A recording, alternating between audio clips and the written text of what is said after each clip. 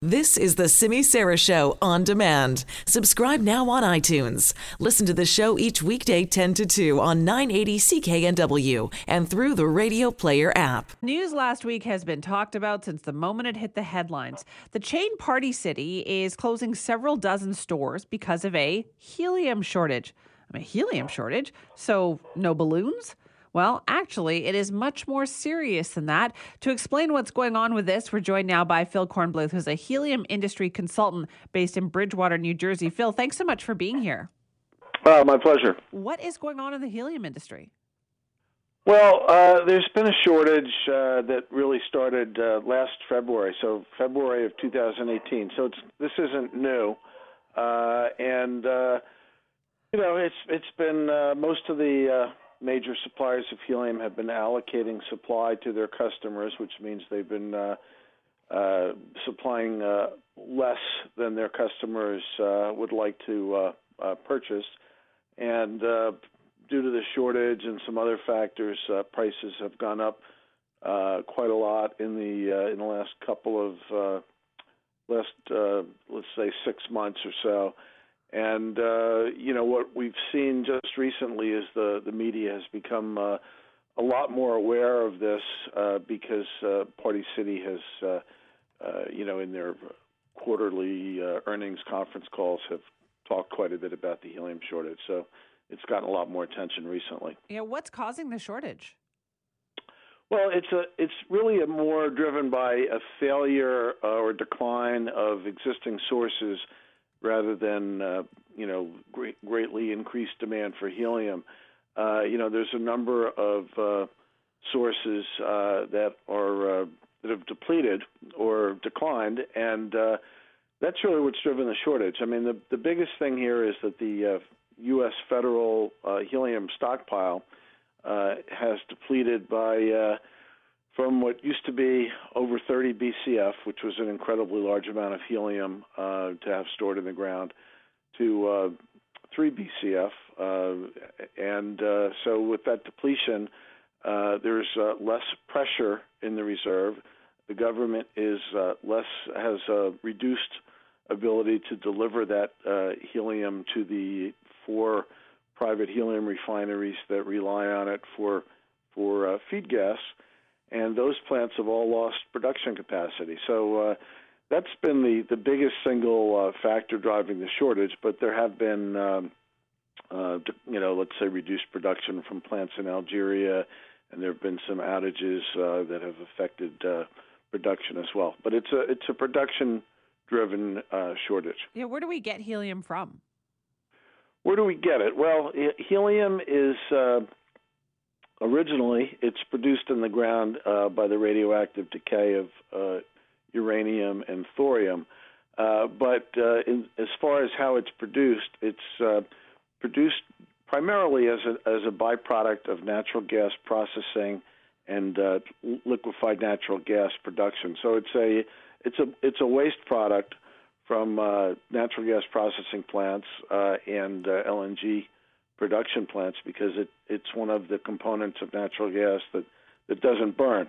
So if there's not enough of it in that waste gas, it just gets vented to the atmosphere. But when you have a large enough quantity of helium in that waste gas, which means the total amount as well as the concentration in that waste gas, you might have enough to be feedstock for a helium purification and liquefaction plant.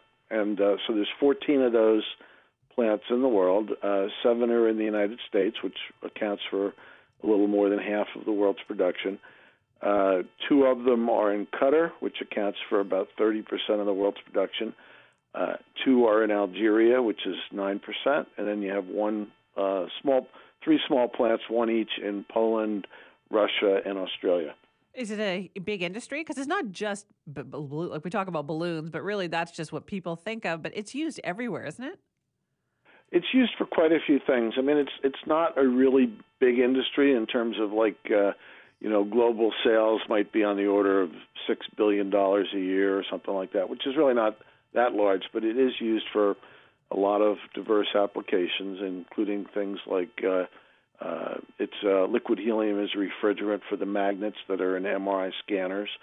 It's used in the manufacturing of semiconductor chips. It's used in the manufacturing of optical fiber cable. It's used in leak detection. It's used for diving. It's used for lifting, the Goodyear blimp and aerostats that are used by the military. It's got a whole host of applications. The aerospace application is one that's been growing recently with more and more launches by private companies like SpaceX and Blue Origin, et cetera. Right. So then with all of these uses and with this shortage, are prices going up?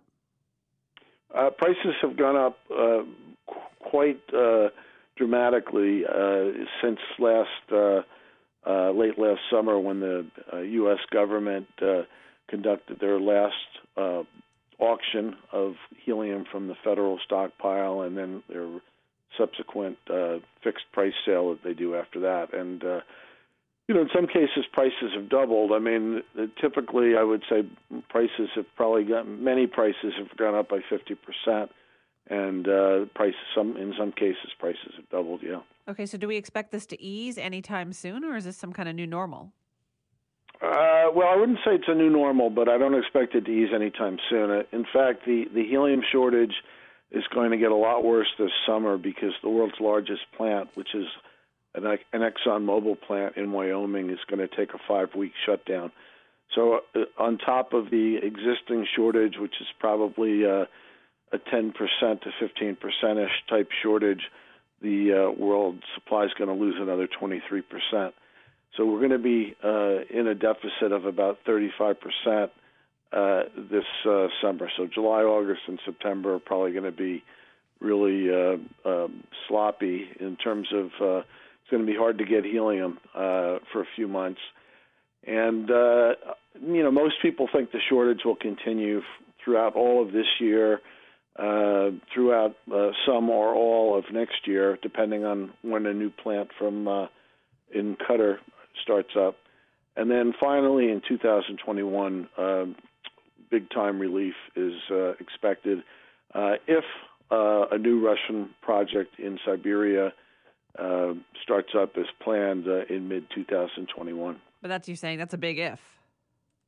Well, it's always these types of projects, there's always some question as to whether they'll start up on time. These are large capital projects, and in this case, in a pretty remote part of the world. And, history says that these projects never start up early. So, a